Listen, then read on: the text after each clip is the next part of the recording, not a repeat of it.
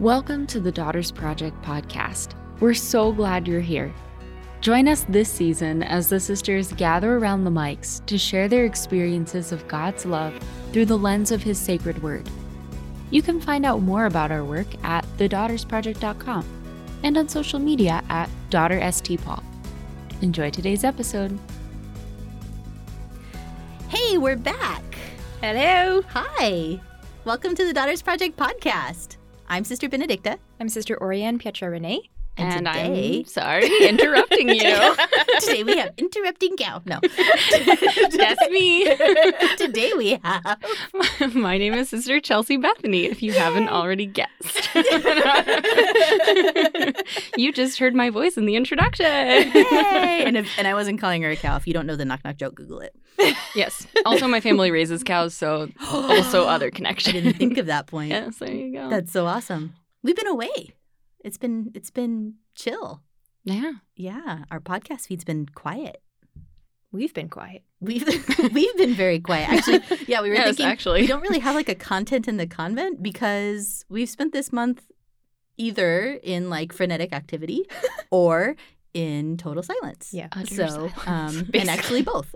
Yeah, there you go. So we went away to make our annual retreat. So the sisters every year make an 8-day silent retreat. And so that's part of how we spent the past month. And that is really fantastic and beautiful. And so I guess our content is like whatever Jesus was whispering into our ear during those times. Mm-hmm.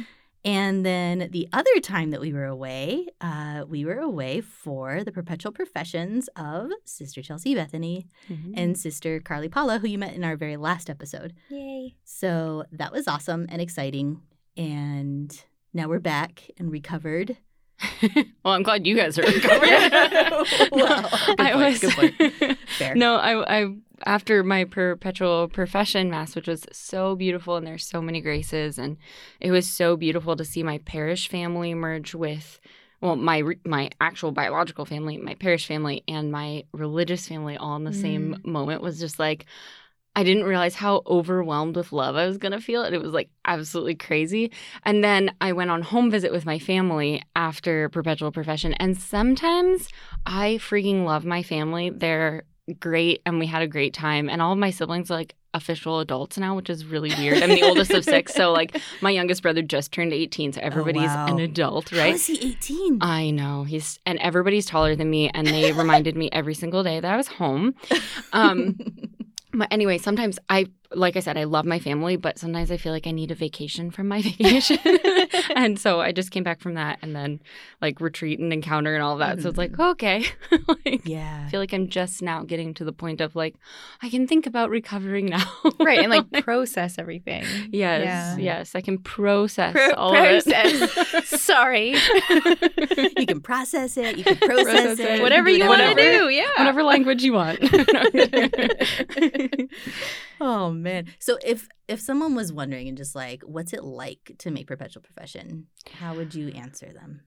Because we explained a little bit what it was with Sister Carly Paula. So if you could just like give that a little bit. Because she was talking before she made it. So now we get you after you made it. Yeah, it was cool. So actually it was really funny. Somebody was asking me like the day, actually not even somebody, like I feel like all morning. My perpetual profession was at the 11 a.m. parish mass. So I was around the parish for like the hour before mass. And so people kept coming up to me to like, do things and ask me things and whatever. But people kept being like, how are you feeling? How are you feeling? And it was really strange because for my first profession, I felt like all the feels. I was like nervous and excited. And I like, because you don't totally know what you're saying yes to. You like learned about it, but you've never actually lived it. So you're like, I think I'm ready, but like, we'll see, I guess. Like, and like, you're nervous. You're like, at least for me, like I was afraid I was going to like say the wrong thing or do the wrong thing or like invalidate the whole thing. And like, because like people, everybody stay here. We have to do it again. The superior that received my vows was like joking at one point. She was like, make sure you put the right hand on the Bible because otherwise it's totally invalid and you have to do it again. And I was like, she was, I'm joking, right? And I was like, okay, because I was like actually like, oh my gosh, what if I use the wrong hand? Like, so I was just like nervous, excited at my first profession. But for my final profession, when everybody kept asking me how I was feeling, and I was like, I feel like such an incredible sense of peace in this moment. And like the year leading up to Perpetual Profession was like a crazy year. We were in Italy. We were learning a new language. We were seeing our community from a very international perspective. And we were living with sisters from different countries. And there was just like a lot of like craziness, misunderstanding, beautiful things. Like it was a lot. And so I'm just standing there and it was like, peace maybe is the last thing I thought I would be feeling right now, but I felt like this incredible sense of peace. And it was almost like, because people kept kind of saying like, oh, it's like your wedding day. And I was like, I feel like I did the wedding day jitters at first profession. This is more like a vow renewal. It's not a great analogy, but it's like more of like, I know whose I am. I know who I belong to. There isn't anywhere else I would rather be standing with anyone else. And as I look at that crucifix, I'm like, I know that this is where I'm supposed to be right now at this moment. And I know that he is with me. And so it was like this moment of like, I don't feel nervous. I don't feel afraid in the way that I was afraid at my first profession. I feel like I know to whom I am giving my entire life for the rest of my life. And it was just like this incredible sense of just like peace and joy on that day that like I can't quite describe, but like I'll just tell you it was like such a grace to be able to hold that the whole day. And I'm, if anybody knows me, I'm a big crier. Like you like, oh my gosh, I see a sad puppy and I'm just like in tears. Like I've never seen it before. I don't believe I cry all the time. So I'm a big crier. And I asked Jesus, I was like, honey, I was like, listen, this might be a vain request, but like, love, if you could just like not let me just totally lose it during the mass, because I'm just like, it's such a beautiful mass, and like seeing all of my sisters there and just like being received into the congregation forever was like, I was like, oh, this is a lot. And so I was like, Jesus, if I could feel it all, but like not let it come out through my eyes, that would be great. So I was like, that's your gift to me today. Please let it be. May your will be my will and about this thing. Okay, thank you. And like it actually happened. Although Sister Rebecca Marie, who I know has also been on the podcast. Oh yeah, actually, I think she was the last episode. Okay, I think Sister Carly was one before her. I think I misspoke. Yeah, excellent.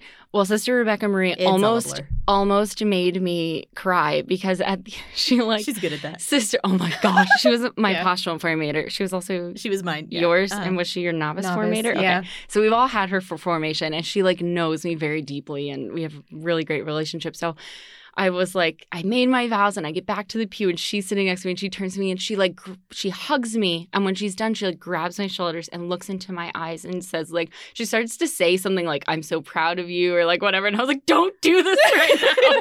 Don't look at me. I was like, thank you, but like, okay, bye. It was so sweet. Anyway, that's a total aside, but it was such a beautiful day. Yeah.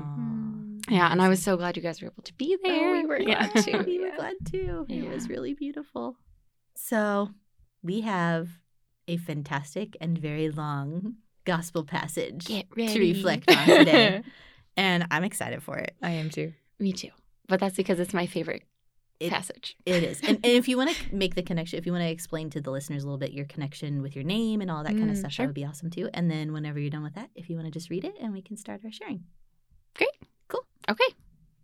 Yeah, so am I starting this? Yeah, just great. If you want to just tell us like what your connection with the passage is. Sure. That would be awesome. So I chose to talk about today John 11, and I always say to everyone, and you've probably, if you've like follow me on social media or know me in person or whatever, you've heard me talk about this passage, but it's John 11, and it's the death of Lazarus. And I always say, if I could pray with only one gospel for the rest of my life, it would be this gospel, because it is just such a absolutely beautiful gospel, and there's so much. It's so rich about like relationship with Jesus, and it's a big part of why I chose my profession name, Bethany. So my whole profession name is Sister Chelsea Bethany. So Chelsea's baptismal, but Bethany is my profession name, and I chose it because I really have always had a connection with Saint Martha.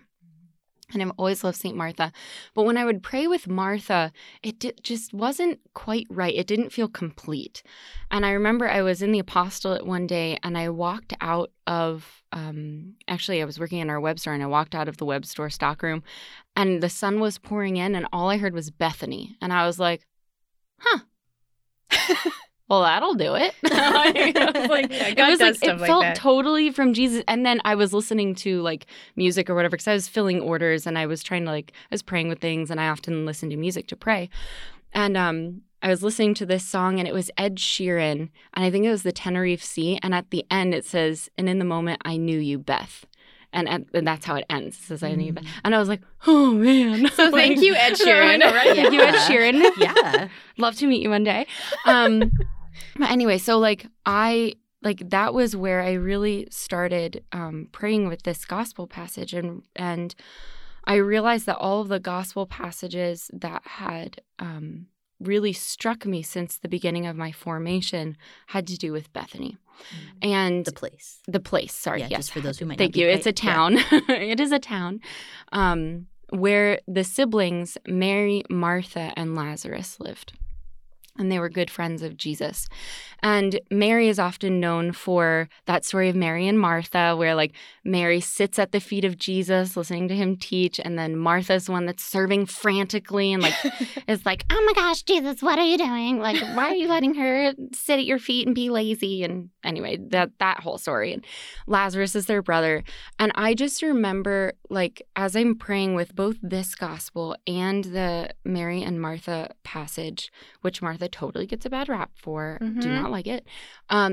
Mary, for me, represented the contemplative heart of sitting at the feet of Jesus and soaking in his words and getting to know his heart, and just by being with him and being there with him and being even kind of it feels like she's almost a comfort to him also. And then Martha of that servant's heart, and you see her later actually in the gospel serving the disciples even. Mm-hmm. And so just her serving in love, and after her kind of conversion moment in the Mary and Martha story, of her being able to serve with the right heart and the right mentality. Mm-hmm.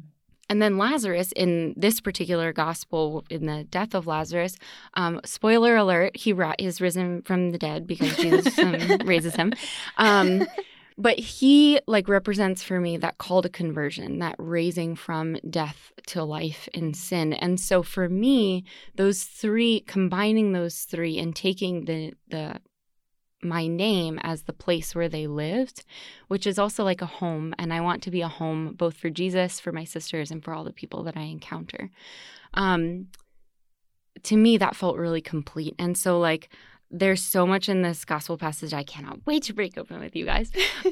But in all of the gospel passages of Bethany, it feels really complete and it feels really encompassing to what Jesus is calling me to be and what he's calling me to be for both in community and in life. And yeah, I'll stop rambling about it. Lovely. Yeah. Awesome. So do you think you could read, we're not going to read the entire chapter, I know, but the selection pertaining to this particular meditation? Sure. It's a little long, so stay with us. But... All right, so this is John 11, the raising of Lazarus. Now a man was ill, Lazarus from Bethany, the village of Mary and her sister Martha. Mary was the one who had anointed the Lord with perfumed oil and dried his feet with her hair. It was her brother Lazarus who was ill. So the sisters sent word to him, saying, Master, the one you love is ill. When Jesus heard this, he said, This illness is not to end in death, but is for the glory of God, that the Son of God may be glorified through it. Now Jesus loved Martha and her sister and Lazarus. So when he heard that he was ill, he remained for 2 days in the place where he was. When Jesus arrived, he found that Lazarus had already been in the tomb for 4 days. Now Bethany was near Jerusalem, only about 2 miles away. And many of the Jews had come to Martha and Mary to comfort them about their brother. When Martha heard that Jesus was coming, she went to meet him, but Mary sat at home. Martha said to Jesus, Lord, if you had been here, my brother would not have died. But even now, I know that whatever you ask of God, God will give you." Jesus said to her, "Your brother will rise." Martha said to him, "I know he will rise in the resurrection on the last day." Jesus told her, "I am the resurrection and the life. Whoever believes in me, even if he dies, will live. And everyone who lives and believes in me will never die. Do you believe this?" She said to him, "Yes, Lord. I have come to believe that you are the Messiah, the Son of God, the one who is coming into the world." When she had said this, she went and called her sister Mary secretly, saying, "The teacher is here and is asking for you." As soon as she heard this, she rose quickly and went to him, for Jesus had not yet come into the village, but was still where Martha had met him. So when the Jews who were with her in the house, comforting her, saw Mary get up quickly and go out, they followed her, presuming that she was going to the tomb to weep there.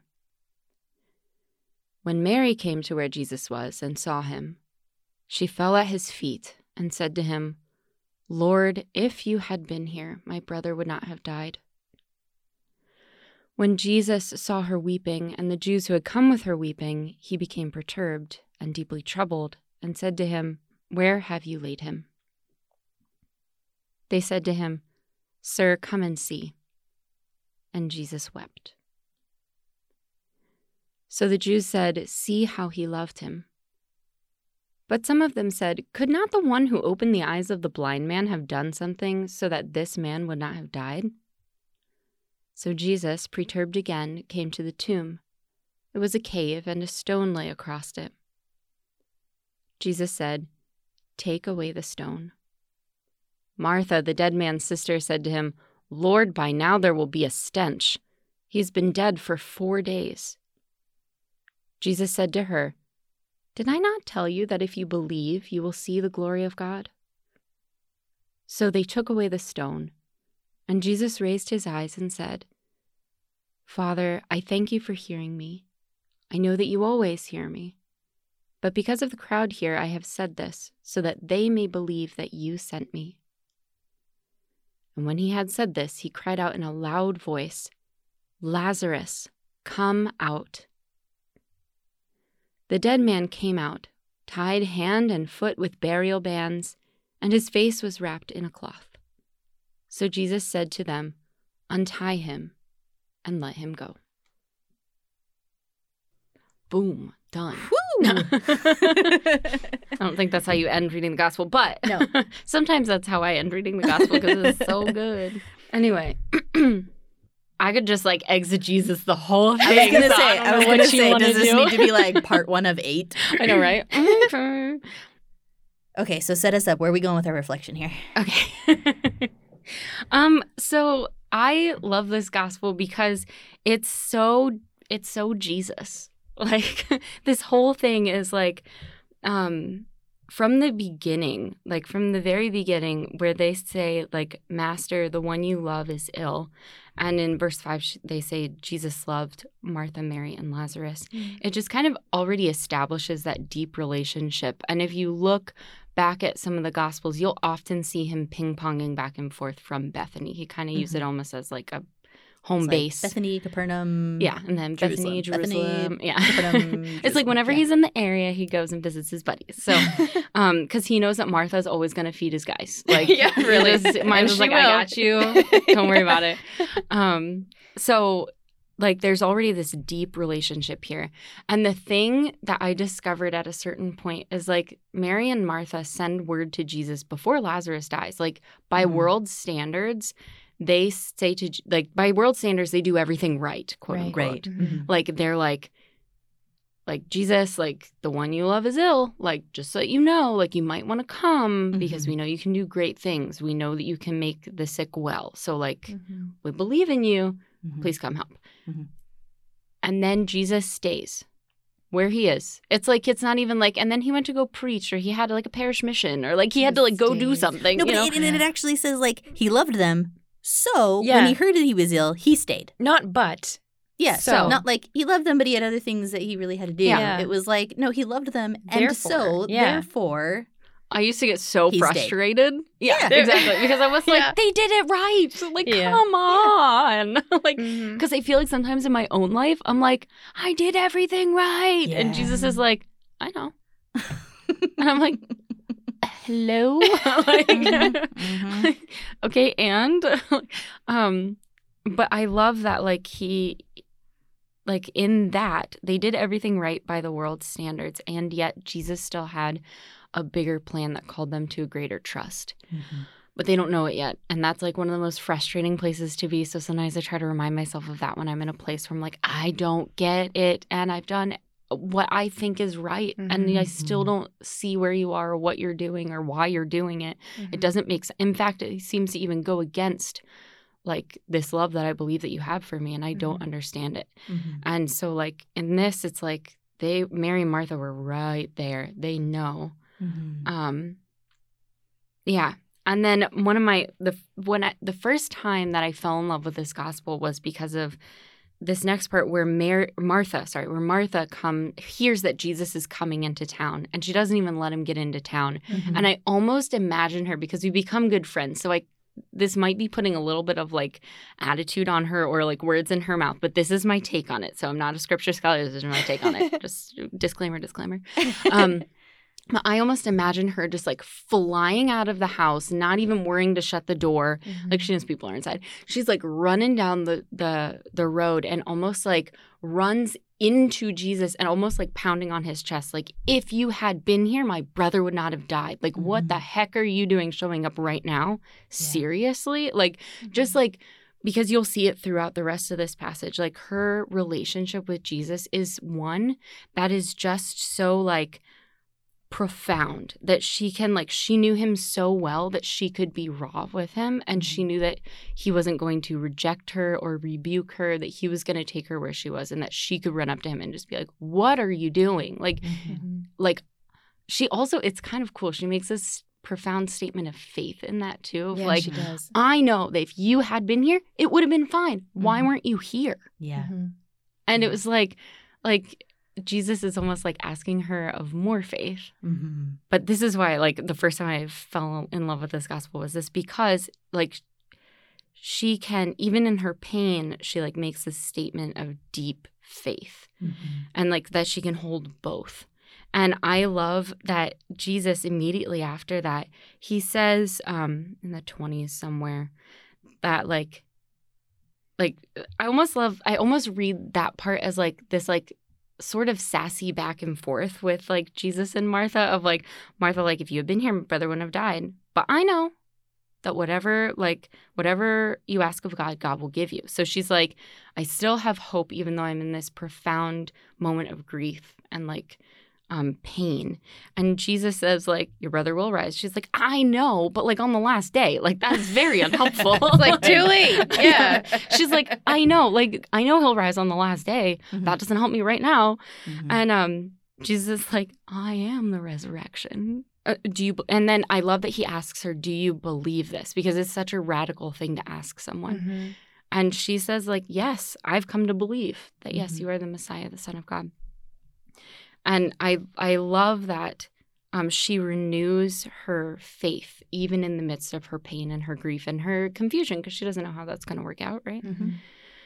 And then right after this, I love to see Mary and Martha's completely different personalities, because Mary then hears that Jesus is in town, and she comes flying out of the house, but she doesn't come up and pound on his chest. Instead, she like almost crumples at his feet and is like, I almost imagine her asking, they ask the exact same question, like, makes the same statement, Lord, if you had been here, my brother would not have died. And I almost like, not despairing, but like it's a completely different like, Lord, where are you? It has a different energy. Yeah, it's completely different. And so I love to hear their different personalities, and that like that's something that I love, that like they each have their own unique relationship with Jesus, that he takes them who they are like in who they are, where they are, in their grief and in their pain. And he can still like call them out in faith in that. And they have like, they just both have like totally different relationships with Jesus, even though they're like sisters. And I think that that's just so beautiful. And Jesus, like right after this, you see him it's the only time in the gospel where we hear Jesus like weeping. Or that we have record of like Jesus, like his heart is moved with pity often, but he doesn't usually like show it externally.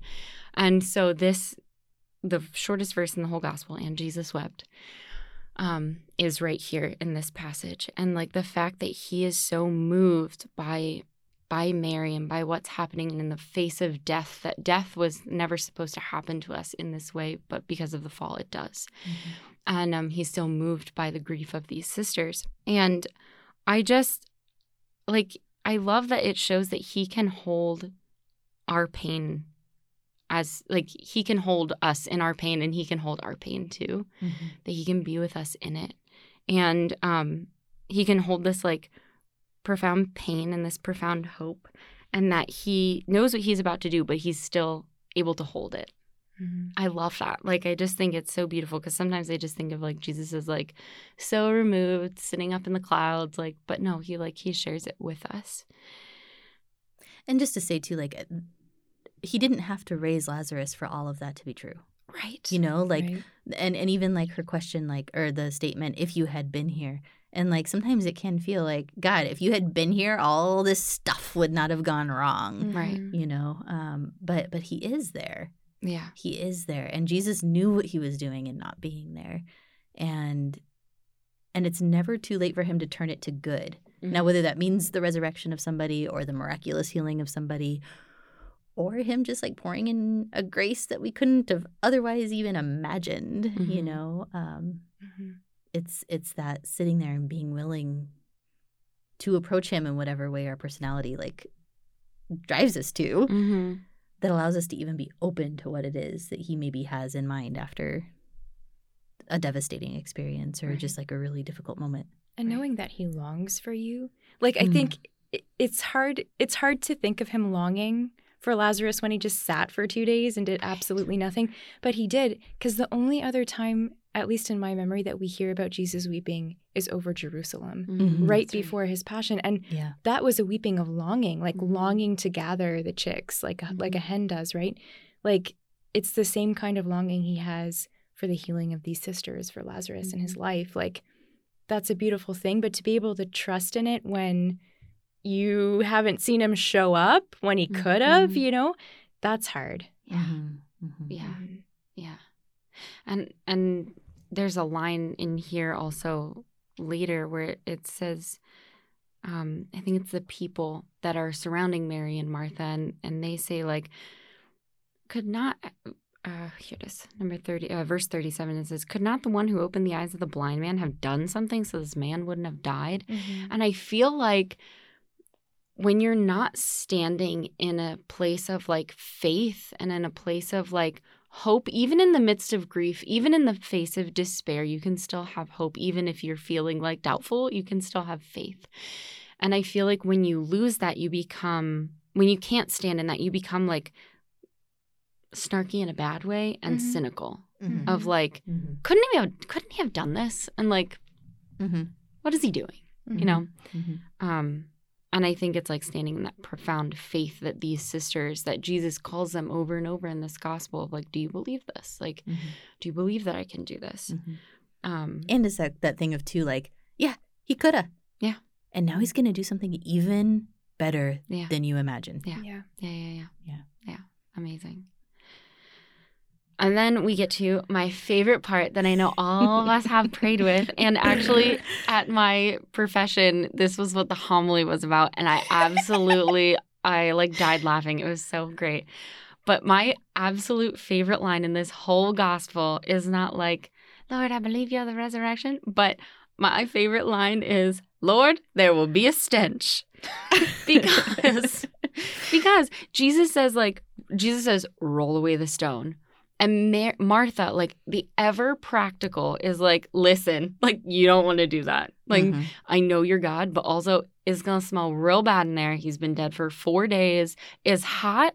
It's going to be really, really gross. Like I know we're standing like a football field away, but it's not going to be good. You're going to be able to smell it.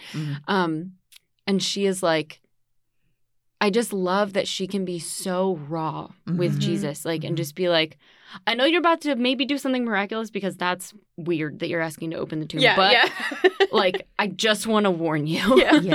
Like, consider all of the consequences, please. And that's so my personality. I'm like, can we wait until we thought through every possible thing? A lot of times I love, like, my sisters, like, pull me out of this a lot because I'm often the one that's like, well, did we think of this? Did we think of that? Can we do this? People are like, can we just move? Like, can we just do a thing? Some things we'll figure out when we get there. Exactly. I'm like, no, we need a plan A, B, C, D, E, F, and Z. Or in Canadian, Z. Thank you. You're welcome.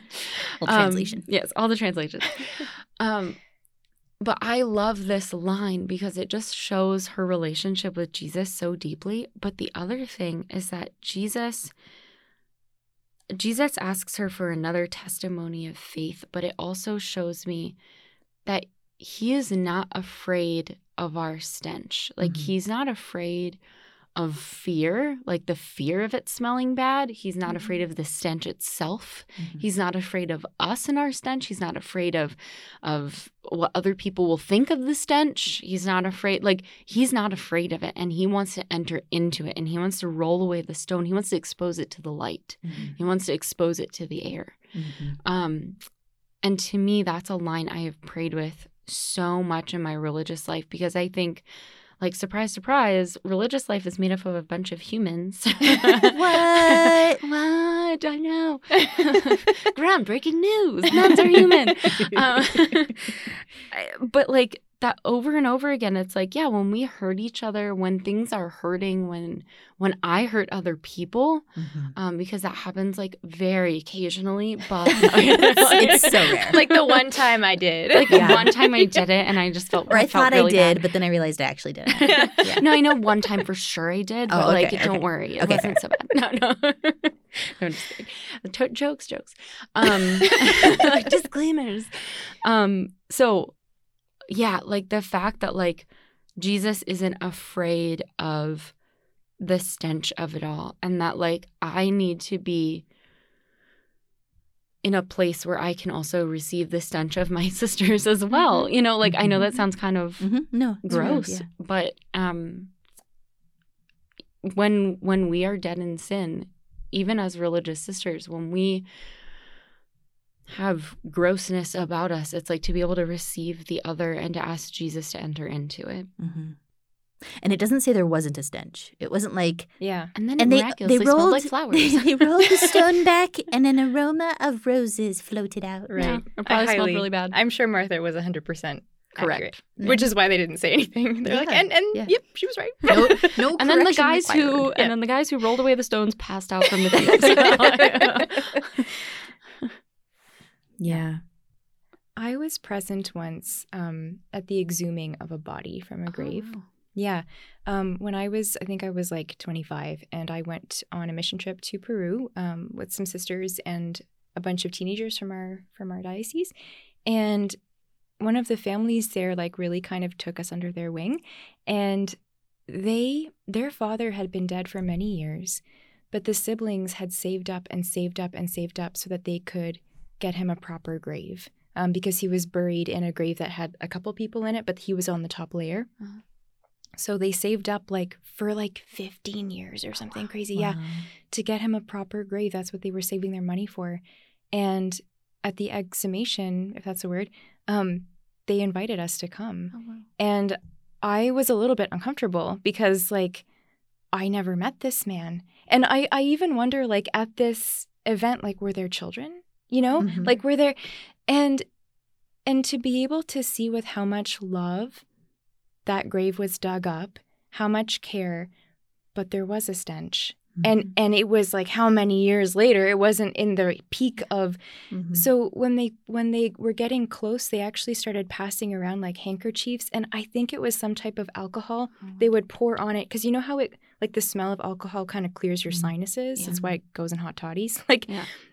they poured it on and they would put it in front of their face as they were digging. Oh, wow. And we didn't do that because we had minors with us. I'm like, Uh-huh. this is a bad idea. So we took a step back, but you could still totally smell it. Yeah. But it didn't stop anything. And somehow, like, the love and the sacredness of that moment didn't make you want to step back any further. Like, I wanted to see this guy that everybody loved. Yeah. Like, I wanted to see him. So, like, when they actually uncovered him, he was mostly skeletal at that point. You could still see some of his clothes were still there, some of his skin, some of his hair. But even with the smell, it didn't gross me out.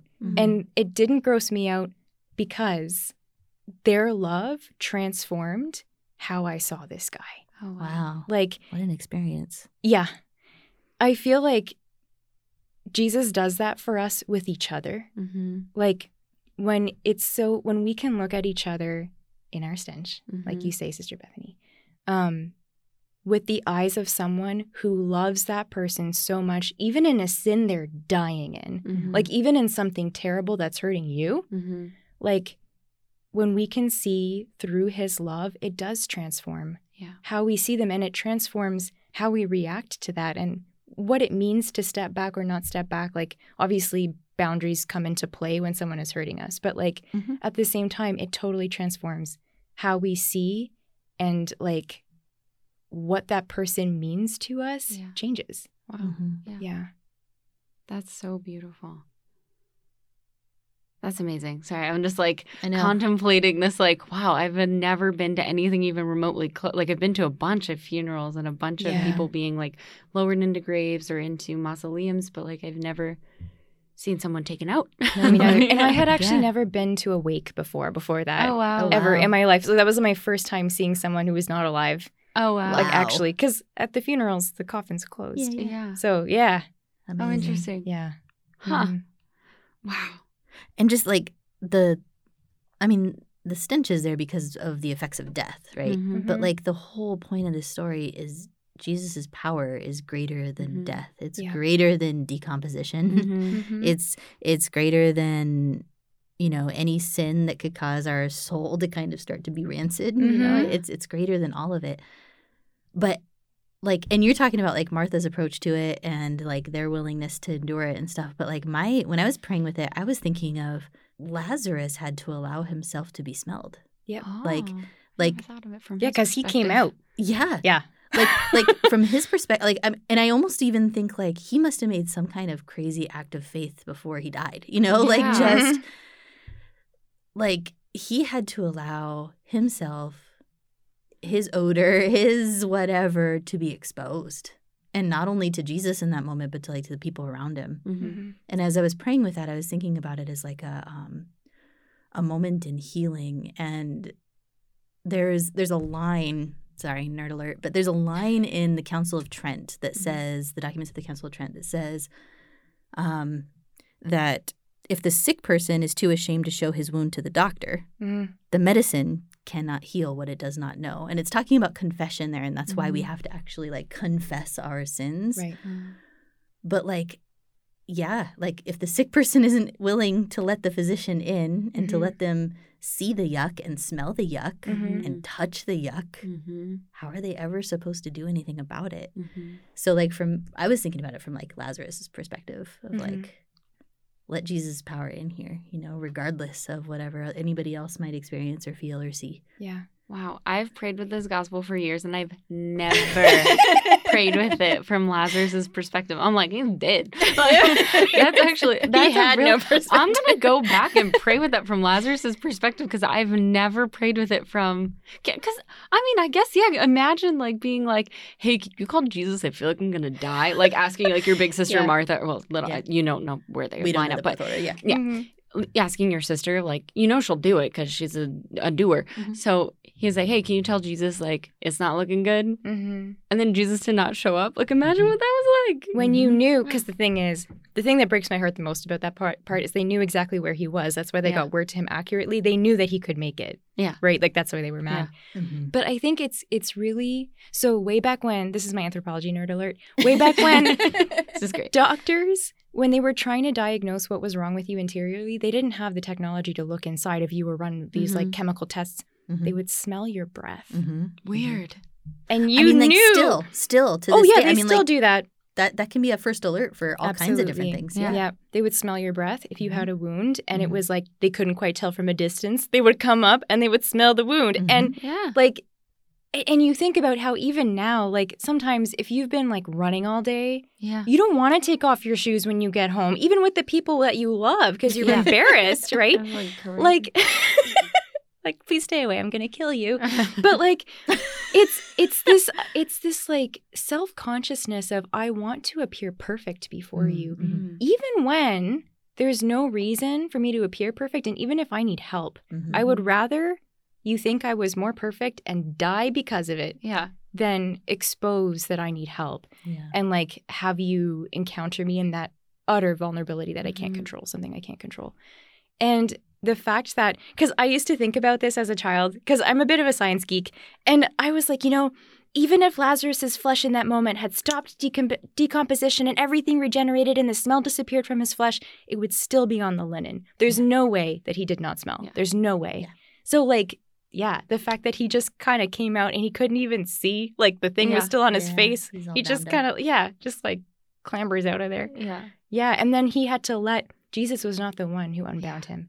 He had to let other people Mhm. smell his stench and Mhm. other people touch it, Mhm. and he did. Mhm. Yeah. That's Yeah. one of my favorite things about this. Like the last two things is Jesus saying, Lazarus come out. So he calls him by his name. He doesn't call him by like, hey, dead man, or like, hey, Yo, friend. buddy. Yeah. Yeah, it's Or the people like any- around who call him the dead man. Came Yeah. out. Right, Yeah, right. It's, Jesus calls him by his name. Jesus calls him by his name. And so I always tell people, and I always think about the fact it's like Jesus calls you by your name, but the evil one calls you by your sin. And so if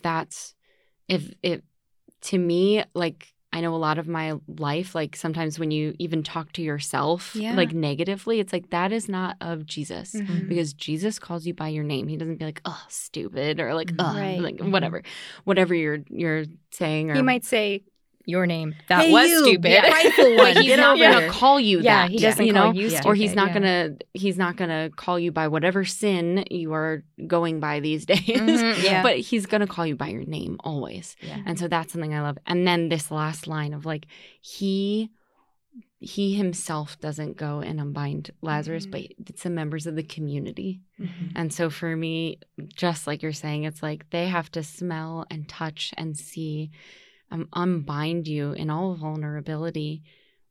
And like sometimes, like for me, that would be so hard. It's like once you have my arms free, I'd be like, I'm good. I got it. Yeah, Like, I'll do the rest. Thank don't you. touch me. Yeah. Step back, please. But it's like, Jesus asks the members of his community to unbind him, and he does the same thing for me. Mhm. And that happens to me regularly, where sisters in my own community unbind me from things. And sometimes it's really, really freaking uncomfortable, and it's really, really hard. Mhm. And you want to scream, like, just get away from me. Like, Mm. don't, like, I got it. Like, I want to be self-sufficient. Mhm. But Jesus is calling them to unbind me from whatever it is that I'm being bound by and that I'm blind to. And yeah, and it takes a lot of vulnerability. It takes a lot of courage to stand there and be unbound. Yeah. Yeah. Because you feel pretty helpless. Right. Yeah. Yeah. When that happens. And I think I was just reflecting, there's actually another time in the gospel when Jesus tells us he doesn't mind our stench. Oh, really? And it was just occurring to me that, like, when he talks about the father receiving home the prodigal son after he's been wallowing with the swine, Yep. he runs and he meets him on the road. He doesn't send him for a bath. Right. He runs and he meets him and he He's embraces been him. living with pigs. And Yes. that's how we're supposed to understand that Jesus embraces us when we return from our sins. So to me, that's like another moment when he says, I don't mind the smell. Don't worry about it. Come Yeah. here. Give me a hug. You know, Yeah. like, and again, for me, like that, it's just really calling me to appreciate even more deeply the sacrament of confession. Yeah. And that he asks us to come and to reveal those wounds and those places. And because he deals with us according to our own nature. He does. He's not just going to be like, oh, yeah, let me clean up that thing while you're sleeping. Mm-hmm. You know, he really wants us involved in the process. And he respects us so deeply. And so he says, come show me the thing that you want me to heal. It's just like with Bartimaeus when he says, it's a blind man coming to him. And he says, what do you want me to do for you? And how many people around him do you think were sitting there going, Duh. what the heck do you think he wants you to do for him? Genius. But Jesus respected him because, Exactly. as it was pointed out recently in a homily, like, Mm-hmm. you know, Father was saying, like, think about it. What if he's like, yeah, I'm blind, but my sister's dying? Yeah. Yeah. Yeah. Or what if he was like, yeah, I'm blind, but like my daughter is in pain, Mm-hmm. Yeah. you know? Like, so Jesus respected, what is the thing that you are asking of me right now? Mm-hmm. And he respects us in that too. And so that's why he invites us to come to the sacrament of confession, to pour that stuff out and to let him do the cleanup job. Yeah.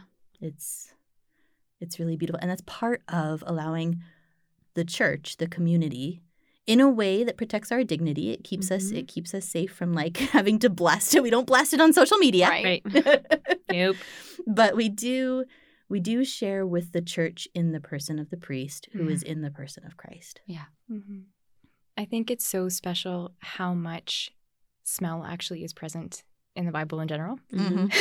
And I was thinking about all of the parables even that Jesus tells, that I think if for those of us who either grew up on farms or around farms, like some of the things he talks about, at least in me, like bring up an olfactory awareness. Like when he talks about sheep, like sheep have a very particular smell. And I know when I am driving to visit home after like, you know, a year away in the convent, and I'll go visit my family, as soon as I smell horse manure, I'm like, yes, I am home. It's not because horse manure inherently smells beautiful, but it like I have that association with like family and love and, you know, even a tie to the land and those kinds of things. So the fact that he really does use all of those things actually to communicate with us, to communicate even his love of either disregarding them or finding them precious because of us, because they speak to him of us, even in his human senses here, is so, so moving to me. And I went and looked up some other places where like stench is mentioned in the Bible, because I was like, where else? And it's interesting because mostly in the Old Testament, it's referring specifically to sin, like the stench of sin. But in the New Testament, it does play that role, but it also like plays a lot of other roles. And in 2 Corinthians, Paul actually reminds us that not only does Christ come and in a sense take on our scent, not just with a human body, but like being a shepherd among sheep. Like, I mean, you smell like the sheep, right? Like, so, but also we take on his. And Paul kind of reminds us in 2 Corinthians, I think it's chapter 2, that like when Christ is within us and we are speaking in the person of Christ, or allowing Christ to speak through us, and we go somewhere, we have a smell to other people. Like people smell that according to him, right? And depending on where they're at in that moment, I think Paul refers to it as like whether they're headed for life or like on a road to destruction, like which way they're facing basically, the smell will come off different. Like for some, it's going to stink and they're going to be like, get away from me. That's ew. And some people are going to be like, whoa, that's really beautiful. But I love how even in that moment where you're like, oh, that really stinks, it brings you to attention. And actually that can be the thing that makes you turn and look and be like, what is that smell? And that turning, that conversion can like get you to that place where you needed to be. So like Jesus uses that to get to us, but also to get to other people. Like we get to take on his scent and allow that to be a theme for other people. Yeah. Super cool. That's so beautiful. I was even thinking like while I was home, like because I haven't lived at my parents' house for like a dozen years at this point, my parents' house like smells, like has a scent to me. Whereas when I lived there, I couldn't smell it. And I was also thinking about this like sense of like, of how smell is connected even with memories and your association of home. Yeah. Like, wow, it's very weird to like be able to smell the smell of my parents' house now because I couldn't smell it before. And it's like, but to me, it's like that. It smells like home. And I also grew up on a farm. So like to me, the scent of manure on fields, and I grew up across from like a vineyard. So when they would spread manure on all the fields, it would like now when I smell it, I'm like, that smells like home. But my best friend in high school, she was from the city, and she'd be like, how do you stand it out here? It's terrible. And I was like, listen. And to me, like my dad literally, it's kind of a joke in our family, but he would roll down the window and he'd go, like when it was like fresh, being like as it was being like sprayed across the field, right? Most potent. Yeah, great fertilizer. And now also being really sprayed inside the car. Yeah. But he would roll down all the windows and be like, Dad! But he's like, he would go, like he's like, isn't it great? And we'd be like, Dad, roll up the windows. But now as an adult, if I see that, I'm the one that's rolling, I'm like, like, home. And so, but it is, I love the way that you brought up, like, but it smells different to different people. So like my friend in high school was like, this is disgusting. Yeah. And I'm like, oh my gosh, this smells like home to me. This smells familiar. This smells like comfort. This smells like nurturing. This smells like life. But like for her, I mean, this makes it sound like she's headed on the path of destruction. But, but that's not what I'm saying. I'm sorry. You know who you are if you're listening. It's just an analogy. Yeah, it's just an analogy. But like just to say that, the way that we perceive things are so different, and that our sense of smell is so connected with like even memory and with our sense of like how we feel even internally. Like, for example, there was this floor cleaner that the sisters used the first few times that I came here to Boston. It's some kind of like... Okay, I still can't stand it. I know you can't, but my family never used it. And the first time that I smelled it outside of the convent was in a Walmart. And I like stopped and I was like, the nuns. Like, and it was just like my association with a particular smell. Yeah. And so like right? Yeah. So like that's something that I love, that association, because this is a tiny bit tangential, but it does have to do with scent. Something that I love about also my name, Bethany, is that the anointing of Jesus took place in Bethany too. And in some gospel passages, and tell me if I get this wrong, but there's two different accounts of it. One, she breaks the nard on his feet, and one, she breaks it on his head. Either way, this oil is going possibly both. And it's possible that it was both, all the things. And if it's going on your head, it's going everywhere else. Basically. And also, in ancient Israel, they're not like taking showers every day. It's not like, lather it up and wash it off. Yeah. But this happened like days before the Passion. And what happens to oil when it gets heated up, but it smells. And so like, to me, something that I loved, I think it was Sister Carly Paula actually pointed this out to me for the first time, but now I absolutely love it, is that like as Jesus was walking Calvary, he probably hadn't bathed. But his body, he was sweating, he was bloody, it was hot. And so he probably was smelling that oil that was poured on his head.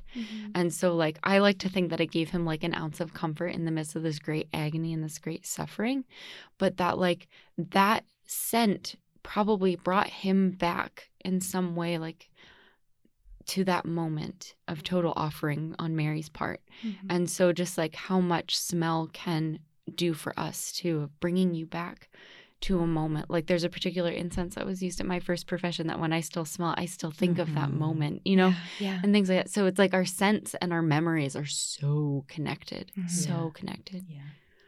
And after Jesus' death on the cross, and they do wash him then, right? They anoint him with the same oils and spices as the bridegroom in Psalm 45, which is like, this is like my favorite thing ever. So like when he rises, like he smells like the bridegroom. And I think that's so beautiful that over and over and over again, he's just kind of, he's letting us in this very personal way. Because, if you're really close to someone, everyone has a scent. Everyone does. I know this weirds some people out, but it's true. Everyone has a scent. It's not a bad thing. It's a good thing. Like a lot of animals, that's how they identify their own young. Like if a widow loses her husband, often the last thing that they get rid of is their pillow. Yeah. Because it smells like that. Yeah. And to me, it's like this indication of Jesus' closeness with all of us and with us as individuals. Mm-hmm. He's not afraid of our smell, and he embraces it, Mm-hmm. you know? And he lets us take on his. Mm-hmm. Like that's like the epitome of like Mm-hmm. intimacy, Mm-hmm. you know? Yeah. Mhm. Yeah. Yeah. And it's just like, I don't know, the whole thing for me just really wraps up in the image of Jesus, like just kind of crying out to people, come to me, all of you. And like he's talking about like, yes, all of you, all you masses. But he is also saying like, all of you. Yeah. Mm-hmm. Like you, Bethany, you, Orient, like Mhm. come to me, all of you. Bring your peace, your shame, your Mhm. joy, your beauty, the wounds, the little rancid bits. Like bring all of Stinky it. parts. Yeah, bring all of it. Come to me. Yeah. Like I want all of you. And I want to be the divine physician. Mhm. I want to be the one who Mhm. brings the healing. I want to be the one who takes those beautiful parts and makes them shine even more. Mhm. Like let's do this together. Let me be with you and Yeah. be with me and come and rest with me. So Amen. Wow. in the stench. Mm-hmm. I love this gospel. I mean, I love Jesus, so. Oh. Oh, this is a long episode. Should we close with a So should prayer? we keep going? Let's make it a record. Welcome to part 2. Yeah. No. I'm kidding. We very easily could. I mean, I could keep going, baby. Yeah. I think I've touched on like 2 of my many notes here, but that's okay. Next time you come to Boston, we will record yet another episode. Love it. It's a date. Great. So for our closing prayer, we're going to use a prayer that Blessed James Alberione wrote. It's part of a full chaplet to the Sacred Heart of Jesus. We're just going to read one point of it. In the name of the Father, and of the Son, and of the Holy Spirit. Amen. Amen. Jesus, Divine Master, I thank and bless your most meek heart, which led you to give your life for me. Your blood, your wounds, the scourges, the thorns, the cross, your bowed head tell my heart. No one loves more than he who gives his life for the loved one. The shepherd died to give life to the sheep. I too want to spend my life for you. Grant that you may always, everywhere, and in all things dispose of me for your greater glory, and that I may always repeat, your will be done. Inflame my heart with holy love for you and for souls. Sweet heart of my Jesus, Make me love you more and more. Mary, Queen of the Apostles, Pray, Pray for for us. us. Saint Paul the Apostle, Pray for us. from all sin, Deliver us, O Lord. in the name of the Father, and the Son, and the Holy Spirit. Amen. Amen. Thank you so much for joining us today. Thank you, Sister Bethany. Thanks for having me. This It is was really fun. Thanks. Yay! And now, cue Sister Bethany's voice taking us out. Yay. Thank you so much for listening. This podcast is a fruit of the Daughters Project. This initiative of the Daughters of St. Paul to spread the gospel online is made possible by our generous Patreon supporters. Consider joining us in our mission by contributing to Patreon today. You can find us at thedaughtersproject.com and on social media at DaughterSTPaul. God bless you.